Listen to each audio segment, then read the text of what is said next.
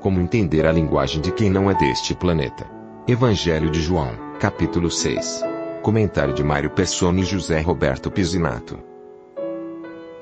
No versículo 60, eles fazem uma pergunta. Muitos, pois, dos seus discípulos, ouvindo isso, disseram: duro é esse discurso, quem o pode ouvir? E que discurso é esse? É tudo aquilo que o Senhor vinha falando nos versículos anteriores, quando ele fala principalmente do pão, e ele faz uma associação do maná que caiu no deserto, e também com o pão e com a sua própria pessoa. A resposta é para essa pergunta no versículo 60, muitos, pois, dos seus discípulos, ouvindo isso, disseram: duro é esse discurso, quem o pode ouvir? A resposta é só um nascido de novo. Porque lá em 1 Coríntios fala que o homem natural não compreende as coisas de Deus, nem pode entendê-las, porque elas se discernem espiritualmente. Nós lemos às vezes essa passagem correndo, né, assim, de passagem por cima, por alto, e não pensamos no que ela está implicando. Vamos dizer que nós recebemos uma visita de Guarulhos, e essa pessoa que vem de Guarulhos fala: eu cheguei de Guarulhos. Aí nós falamos: seja bem-vindo, fez boa viagem e tudo mais. Agora imagine se ele falar assim: eu acabei de chegar do céu. Espera aí, tem alguma coisa errada. Não, é impossível isso. Só poderia vir do céu se fosse Deus. Para ter a sua origem no céu, teria que ser Deus. E é justamente isso que eles não estão suportando escutar. Que o Senhor Jesus, em todo esse tempo, ele repete, eu acho que umas 3 vezes, que ele fala que veio do céu. Ele fala isso lá no versículo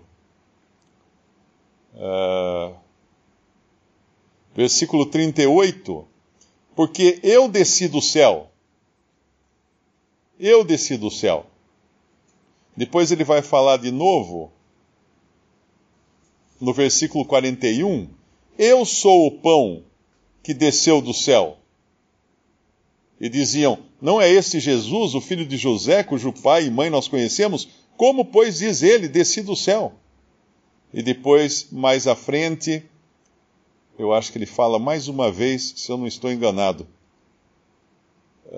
Ele pergunta, 51. Eu sou o pão vivo que desceu do céu. E tem um que ele fala: se eu subir no céu, se eu subir de volta ao céu. Eu queria achar qual é o versículo que ele fala: o que vocês vão dizer se eu disser que eu posso subir ao céu? 62? É? 62? 62, isso. Que seria, pois, se visse subir o Filho do Homem para onde primeiro estava, que era o céu.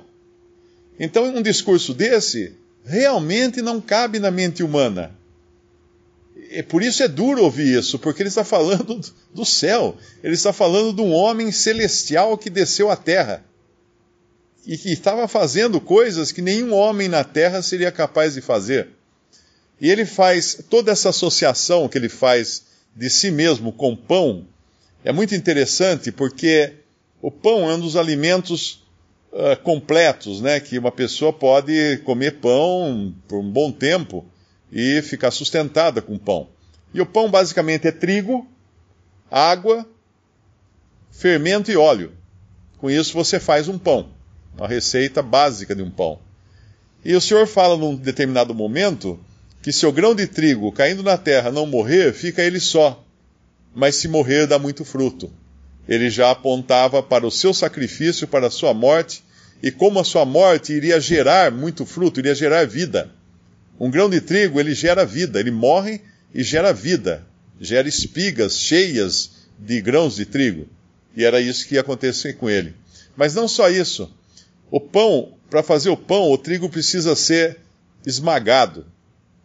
É colocado, naquele tempo havia uma roda de pedra sobre uma outra roda, uma outra base de pedra, e essa roda de pedra tinha um um furo no meio, onde ia se despejava o grão de trigo, e ela ia sendo girada ou à mão, ou então com animais que giravam aquela roda. As pequenas eram giradas à mão, as rodas caseiras, que eram os moinhos de trigo em casa. A pessoa tinha aquela pedra de cima, tinha um furo no meio, e tinha um furo do lado, em um dos lugares, onde era enfiado um pedaço de pau, uma manivela, por assim dizer, e a pessoa ia rodando aquela roda e despejando o trigo, e a base era um pouco cônica, e a pedra de cima um pouco convexa. Com isso ela não deslizava, não dançava. Mas o trigo caía ali dentro, ia sendo esmagado, ia saindo a farinha, nas beiradas caía a farinha. Então o trigo precisava ser esmagado, e o Senhor Jesus foi esmagado. Foi triturado na cruz do Calvário.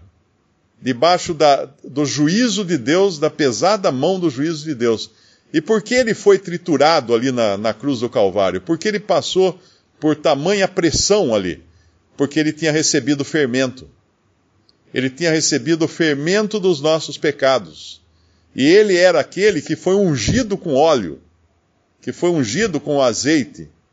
Ele era o escolhido de Deus. E aí continua a receita do trigo e a água. E a água? As muitas águas não poderiam apagar esse amor. As ondas e vagas passaram sobre ele. Teve muita água ali para fazer esse pão que desceu do céu. Então o Senhor Jesus é realmente o alimento, e depois ele faz aquela associação que nós já vimos antes, do seu corpo como sendo verdadeiramente comida, do seu sangue sendo verdadeiramente bebida, mas isso é o apropriar-se de Cristo. Ora, um discurso desse ninguém podia, na sua de sã consciência, uma pessoa considerada normal não poderia aceitar um discurso desse. Por isso que a palavra da cruz é loucura para os que perecem, mas para nós que cremos é o poder de Deus. Tem umas coisinhas escondidas assim também nesse capítulo, né? Tem uns detalhes que são tão preciosos, além desses que falam da divindade do Senhor Jesus, que está muito clara aqui. Talvez, se precisássemos de um capítulo só para falar da divindade do Senhor Jesus, esse capítulo seria excelente para fazermos isso. Mas existem outras coisas também, como é a eleição, a verdade da eleição, da escolha que Deus faz daqueles que são salvos. Não que Deus deixe ao homem a decisão de procurar, de buscar a Deus. Não, tudo começa em Deus. Todas as coisas só podem começar em Deus, não pode começar no homem. O que começa no homem não dá certo.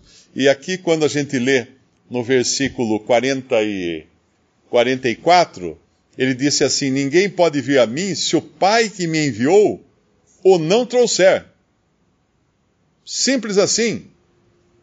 Qualquer um de nós que um dia foi a Cristo não tem nada de que se gloriar. Não tem nada de que se gloriar, porque foi uma obra do Pai. Ele nos entregou ao Senhor Jesus para sermos salvos. E outro versículo seguinte também é muito precioso o que ele fala aqui. Ele diz assim: está escrito nos profetas, serão todos ensinados por Deus. Portanto, todo aquele que do Pai ouviu e aprendeu, vem a mim. Isso aqui poderia dar a falsa impressão que se eu ouvir o Evangelho e aprender o Evangelho, então eu vou a Cristo. Talvez se esse versículo estivesse isolado sozinho, mas ele conectado ao versículo anterior, nós logo entendemos que se o Pai não enviou, não o trouxer, nós não iremos aprender, nem ouvir e nem aprender. Porque a fé vem pelo ouvir, e ouvir a palavra de Deus. O ouvir a palavra de Deus é o que gera fé em nós. Então todo o poder vem do Pai. Não tem como escapar ou fazer um desvio dessas coisas. E eu fico pensando em 1 Coríntios 15, quando fala que nem todos dormiremos, mas todos seremos transformados. Eu fico imaginando como é que, se nós não estivéssemos com os corpos adequados a esse ambiente de glória e em glória. Como é que, se nós estivéssemos na presença do Senhor Jesus, sem os corpos, com esses mesmos corpos, se isso fosse possível, poxa, nós seríamos muito limitados, inclusive. Né? Às vezes limitado a uma doença, né? Eu estou dizendo algo que não é real. Mas tem algumas coisas na minha vida, um problema no braço, na presença do Senhor. Agora não dá um exemplo, né? E estou falando reverentemente. Agora não dá porque eu estou com um problema no braço, estou com dor nas costas, estou com fome, estou com... Então, nem todos dormiremos, mas aqueles que dormiram vão ter que ter seus corpos transformados. Assim como nós que ficarmos vivos, também teremos que ter os corpos transformados. Essas são revelações que nós recebemos pela palavra de Deus. E uma revelação que Pedro recebeu, não da carne e do sangue. Estou pensando em Mateus 16, quando o Senhor Jesus pergunta para ele, quem dizem os homens ser o Filho do Homem? Eles disseram, uns João Batista, outro Elias, outro Jeremias, ou um dos profetas. E o Senhor Jesus faz a pergunta a eles. E vós, quem dizeis quem sou? E Simão Pedro respondendo disse, tu és o Cristo, o Filho do Deus vivo. E isso foi uma revelação, o Senhor Jesus diz, bem-aventurado és tu, Simão Barjonas, porque não foi a carne e sangue quem tu revelou, mas meu Pai que está nos céus. Então essa é uma revelação que foi feita ali a Simão, naquele momento, pelo Pai do Senhor Jesus que estava nos céus. Então muitos estavam inclusive seguindo, nós vimos isso, a multidão estava seguindo o Senhor Jesus por causa nem dos sinais que eles viram, o fato da multiplicação em si, mas por causa do pão. Então eles comeram o pão, saciou e falaram, vamos lá, que lá tem pão. Então isso que nós vimos, esse trecho a princípio do versículo 22, o Senhor Jesus vai falar isso. Vou fazer uma relação entre o pão que eles conheciam bem, que era o maná, e ele vai falar de um outro pão, que era o pão que desceu do céu. E ele era o pão. E daí ele começa a falar coisas espirituais, e eles tomando... entendendo, não sei se pode dizer a palavra entendendo, mas tomando como se fossem coisas literais. Então o Senhor Jesus vai fazendo essa referência, inclusive do pão, que era o maná que desceu do céu, e era um sinal para eles, os judeus buscavam sinais também. Agora ele estava tendo outro sinal diante deles que eles não criam. Então qual que era a obra que eles tinham? Eles tinham que crer naquele que Deus tinha enviado, que era o pão. Quando ele começa a falar no versículo 62, né, esse caráter do Deus Filho aqui nesse mundo, sendo filho do homem. Então João tem em mente, tem o enfoque de João, o Senhor Jesus, o enfoque no Evangelho de João, é o Filho de Deus. Mas ele se apresenta, o Filho de Deus, como o Filho do homem, aqui. Então no versículo 62 fala, que seria, pois, se visseis subir o Filho do homem para onde primeiro estava? Como foi mencionado esse versículo. Olha só o que ele fala. 63. O Espírito, e aqui no Darby ele põe com um Espírito maiúsculo, com E maiúsculo, tá? Então é o Espírito Santo. Versículo 63. O primeiro aqui é a letra maiúscula. Então fala assim, o Espírito, que é o Espírito Santo, é o que vivifica. Isso para mim chamou atenção. Viu? Olha só, a carne para nada aproveita. Depois ele fala, as palavras que eu vos disse são Espírito e vida. Então ele estava falando assim, sabe aquelas palavras que eu vos disse? São coisas espirituais. Eu não estou falando de coisas literais. Não está falando de comer a minha carne. Isso vai chocar realmente. Beber meu sangue. Ele está falando de coisas espirituais. E eles tomando como coisas literais. Então nesse versículo 63, o Senhor está falando, o Espírito Santo é o que vivifica, a carne para nada aproveita.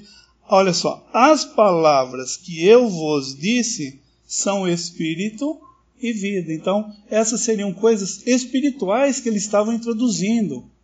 Eles não deveriam tomar como coisas literais. Então, esse versículo que o irmão leu, ele está falando em relação aos 12 aqui. Lembra? Quando está falando lá do 22 e dentro, ele está falando multidão. Agora, no versículo 67, ele fala o quê? Então disse Jesus aos 12. Quereis vós também retirar-vos? Agora é falado aqui. A quem iremos? 69. E nós temos crido e conhecido que tu és o Cristo, essa revelação que foi feita a Pedro, que nós vemos lá em Mateus 16. Tu és o Cristo, Filho de Deus. Então, o Senhor Jesus coloca nesse versículo, principalmente, penso que esse versículo 63 é bem importante, não que, às vezes a gente fala assim, esse versículo é importante, dá a impressão que os outros não são, não é isso, né? Os irmãos entendem. Esse versículo é bem importante, o 63, porque ele está falando, está explicando que aquelas coisas que ele estava dizendo não eram literais, não tinha que pegar o Senhor Jesus, pegar um pedaço do braço dele, morder, não era isso. Ele está fazendo alusões às coisas espirituais, né, e fazendo algo similar também. Ele está falando, está vendo o maná, o pão que vocês tiveram, que nossos pais comeram. Agora ele está falando de coisas espirituais, então. E que homem especial, né? O Senhor Jesus é um homem perfeito, e quanto mais nós vamos olhando para Ele, a gente fala, puxa, mas não é possível, né? Ser tão perfeito assim. Olha só isso aqui. No versículo 70 ele fala assim: respondeu-lhe Jesus: não vos escolhi a vós, os 12? E pensando assim em nós, não foi ele? Não partiu de lá para cá? Pensando em nós, como a importância realmente volta a quem de direito, quando nós vemos que inicia-se de lá para cá, do céu para cá. Porque ele fala assim: e um de vós é um diabo. Isso dizia ele de Judas Iscariotes, filho de Simão, porque esse o havia de entregar sendo um dos 12. Imagina só, uma pessoa mais chegada, aquele que punha a mão, pensando nos Salmos, né? Punha a mão no prato, comia com ele, assim, tinha essa intimidade, proximidade, e ele sabia que esse era um diabo, que ia traí-lo. Eu pensava, já pensou se os irmãos soubessem tudo o que se passa na minha mente em relação a ele? Sabe quantas vezes nós temos aquele sentimento ruim entre irmãos mesmo, né? Que nós temos que julgar o que é, ó, pai, eu estou tendo um sentimento ruim em relação ao meu irmão, não permita isso, né? Porque o pensamento a gente não consegue controlar, mas nós devemos, repito isso, julgar isso e pedir. Se eu pensar de novo errado em relação ao meu irmão, eu tenho que falar de novo com ele, e se pensar de novo, eu tenho que falar de novo. Mas o Senhor Jesus sabia quem estava com ele. Então isso é maravilhoso, né? E essa pessoa teve todas as oportunidades, vamos dizer assim, de se arrepender, vendo, inclusive, quem era esse Judas, né, por assim dizer. Ele não ia se arrepender, né? Ele era o filho da perdição. Mas teve todas as oportunidades. Alguém poderia falar, mas se acontecesse isso, ele poderia. Não. Teve todas as oportunidades. E nós também temos todas as oportunidades. Então, andando na presença do Senhor, é maravilhoso que Ele conheça os nossos pensamentos. Quantos pensamentos, né, ruins que nós temos, repito, de julgar. E quanto Ele se alegra também, né, porque Ele vê os motivos pelos quais nós fazemos ou não fazemos algo. Né? Não é somente o exterior, Ele vê os motivos, Ele discerne as intenções do coração. Então é maravilhoso. Como é que a gente poderia estar andando com um que ia trair? Eu sabia que era aquela pessoa. Como é que ia ficar o meu rosto? Como é que eu ia olhar para essa pessoa? Não o Senhor, né? Então é maravilhoso esse aspecto também, que o Senhor sempre, e em relação a nós, sempre de braços abertos também aqui, operando a bondade de Deus, né? Operando em nós o arrependimento também, né?